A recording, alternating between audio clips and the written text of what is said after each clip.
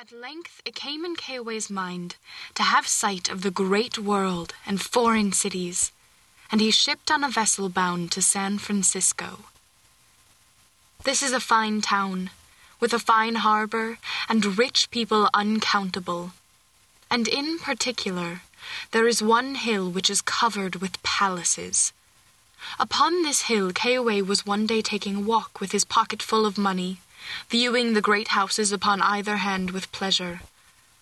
"What fine houses these are," he was thinking, "and how happy must those people be who dwell in them and take no care for the morrow."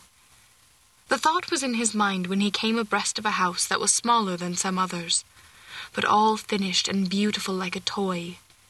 The steps of the house shone like silver, and the borders of the garden bloomed like garlands, and all the windows were bright like diamonds. And Keiwei stopped and wondered at the excellence.